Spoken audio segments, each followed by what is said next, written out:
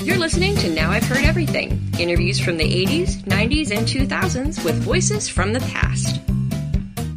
My mother actually said, your father and I, this was our wish, that you have American circumstances and Chinese character. She didn't say to me the second line, which how could we know these two things did not mix? But the thing she said to me all her life, that was what I think she meant. Author Amy Tan. Today on Now I've Heard Everything. I'm Bill Thompson.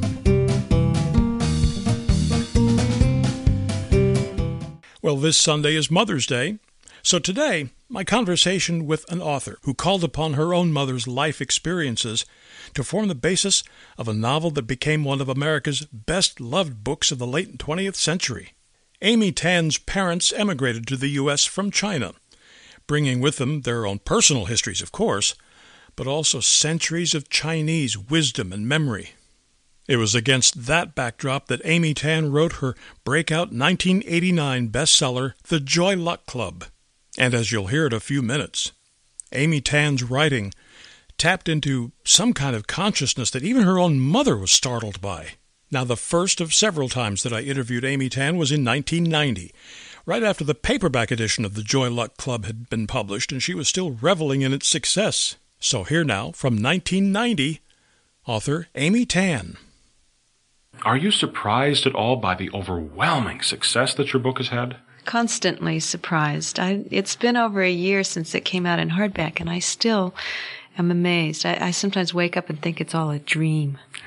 That I dreamed this up, and I also feel at times as though it's a nightmare. I wake up and I think, thank God that was just a dream, and I'm looking around and I say, yes, I'm still living in my same house and nothing's changed. And the nightmare part is the pressure and the expectations. I was just going to say, I'm sure you've seen the publicity this week with Scott Turo's new book. Everybody's expecting another blockbuster, Presumed That's Innocent. Right. Yeah. And it may turn out to be.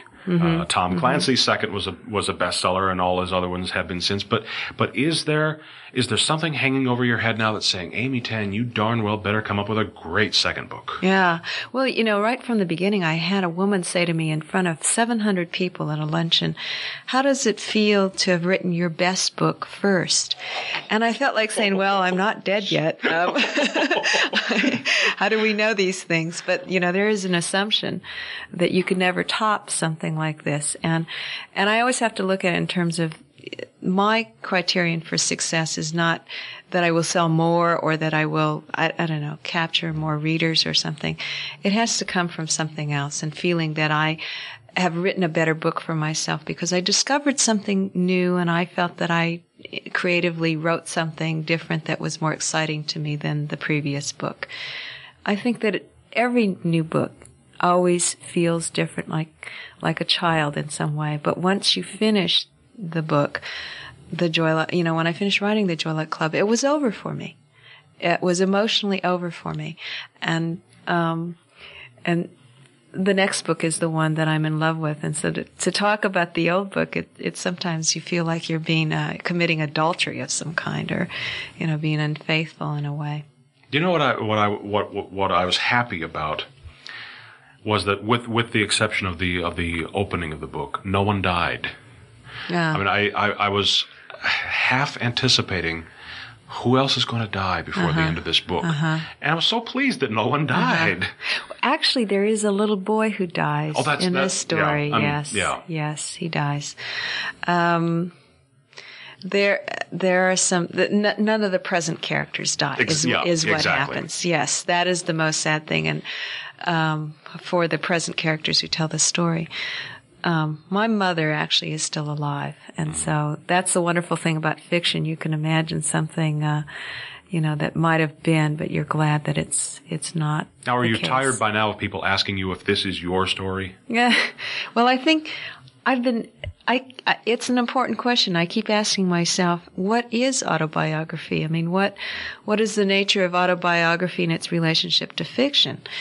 And, that after you say things enough times, you can make it true in a way.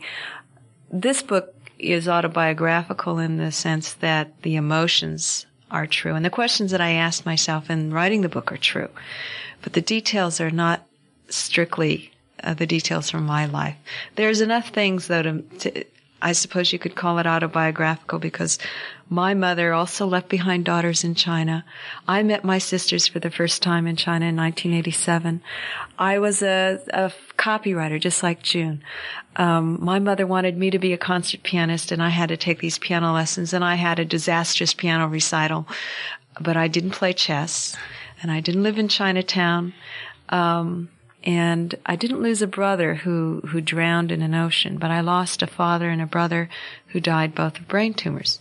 So you find these similarities there, and you have to say, well, at what point is it autobiography, and at what point does it become fiction or imagination? I thought that passage about the piano lessons rang a little bit too true to be made up. You mean the horrors of it? Yeah. All of a sudden, finding yourself playing the piece off the wrong track, and that actually did happen to me. For anyone who suffered up on stage in front of an audience, you can't make something like that up. Yeah. But there was a passage in here which I think I even remembered the page number because I wanted to ask you about it. Because you know how every now and then there'll be a phrase in a book that will just make you'll literally have to put the book down and just think about it for a minute. You have, because it hits you so profoundly. And the phrase is on page 289 in the paperback edition anyway. I don't know if the page numbers match in the hardcover. It's Lindo Zhang. And she's saying, I wanted my children to have the best combination, American circumstances and Chinese character. How could I know these two things do not mix? And I tell you, literally, I had to, at that point, put the book down and stop and think about that. That's a very profound concept. My mother actually said to me at one time, she said, your father and I, this was our wish, that you have American circumstances and Chinese character. And she didn't say to me the second line, which, how could we know these two things did not mix? But the thing she said to me all her life, that was what I think she meant, a feeling throughout life that at times, these moments when I would call her bad names or tell her that I didn't think that her advice had any meaning to my life in America. I think that was the subtext of what her complaints were.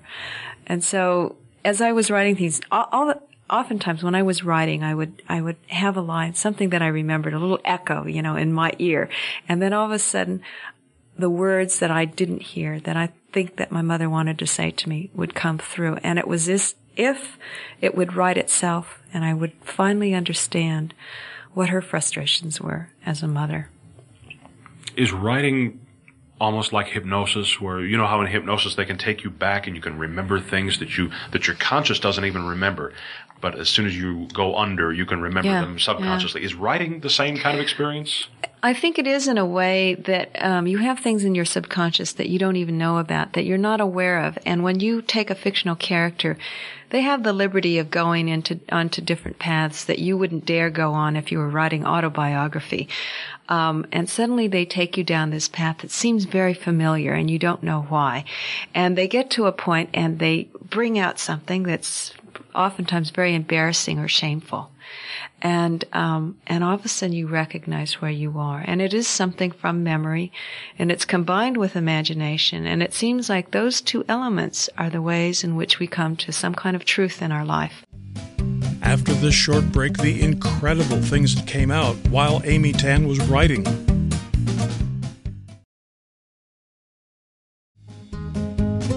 Now back to my 1990 interview with Amy Tan. It was always astonishing to me when I was writing these things that I wouldn't know where the story was going. I wouldn't know the endings. There's a story called The Moon Lady, and I knew that she, in the beginning, my two-sentence idea for that story is a girl goes and watches a shadow play, and in seeing this play discovers something about herself. That's all I knew about the story. And I wrote that story in one day. It began, early in the morning on a very hot day, and ends in the evening when she asks the Moon Lady for her secret wish. And I kept saying to myself, what is her wish? What is her wish? And I got to the end of it, and she bursts out. She's been lost. She fell in the lake, and she goes up to the Moon Lady and says, "This is my secret wish." And all of a sudden, as if my fingers were writing by themselves, not connected to my mind, they write. And that's when the Moon Lady became a man.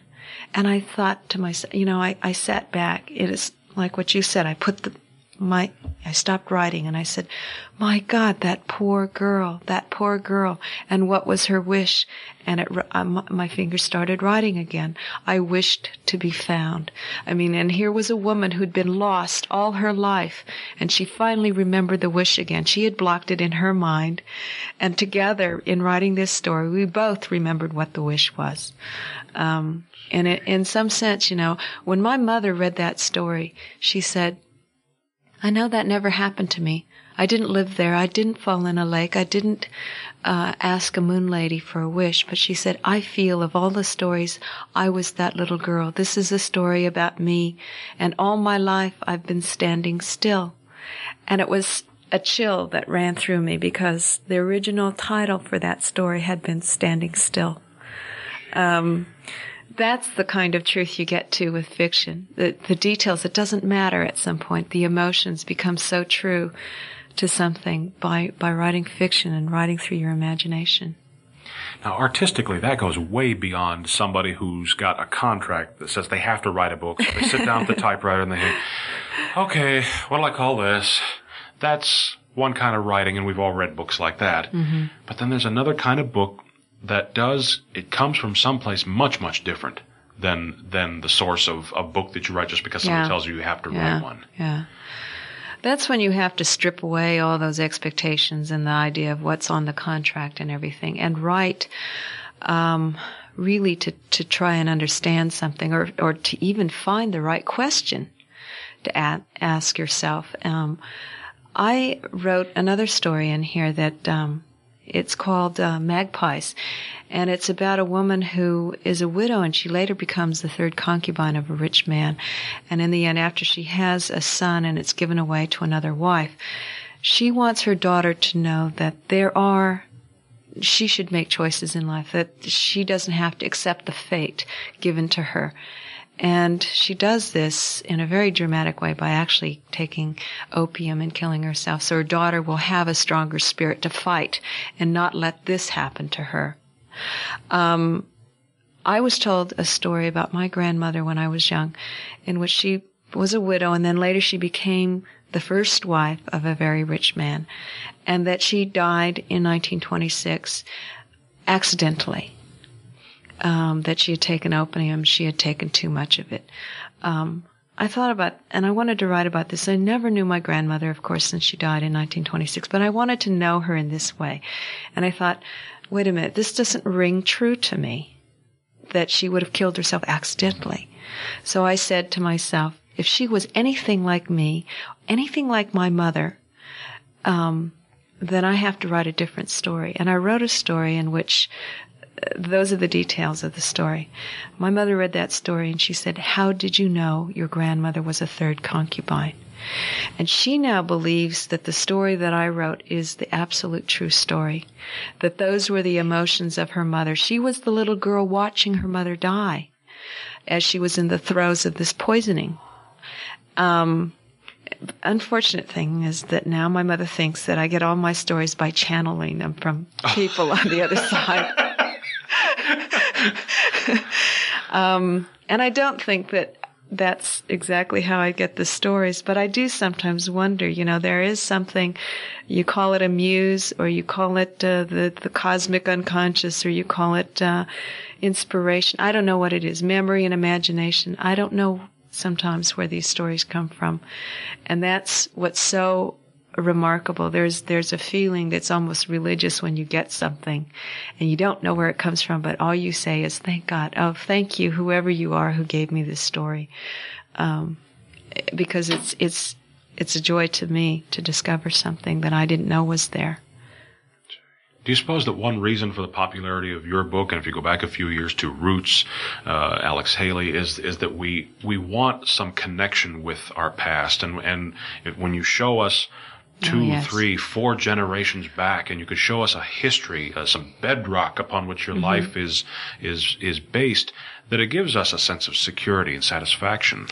I think it gives us those things, the security and satisfaction, but it also gives us a sense of identity, our own identity. I, for example, never felt connected to American history. My history began in 1952 when I was born, and I never connected with the Civil War or the Pilgrims, because my ancestors weren't in this country at that time. That's what I meant when in the book I said, when my feet touched China, I became Chinese. It's as though there's something genetic running through my blood that came from my ancestors, generations and generations who lived in China. And there is something familiar, and I think it has to do with history and past. The past has really shaped who we are in ways that we don't know about it. And it's like this story of the concubine, the third concubine, who was my grandmother, that her determination somehow is in my mother, and it's in me. This idea that we have to determine our own lives, not let fate take over.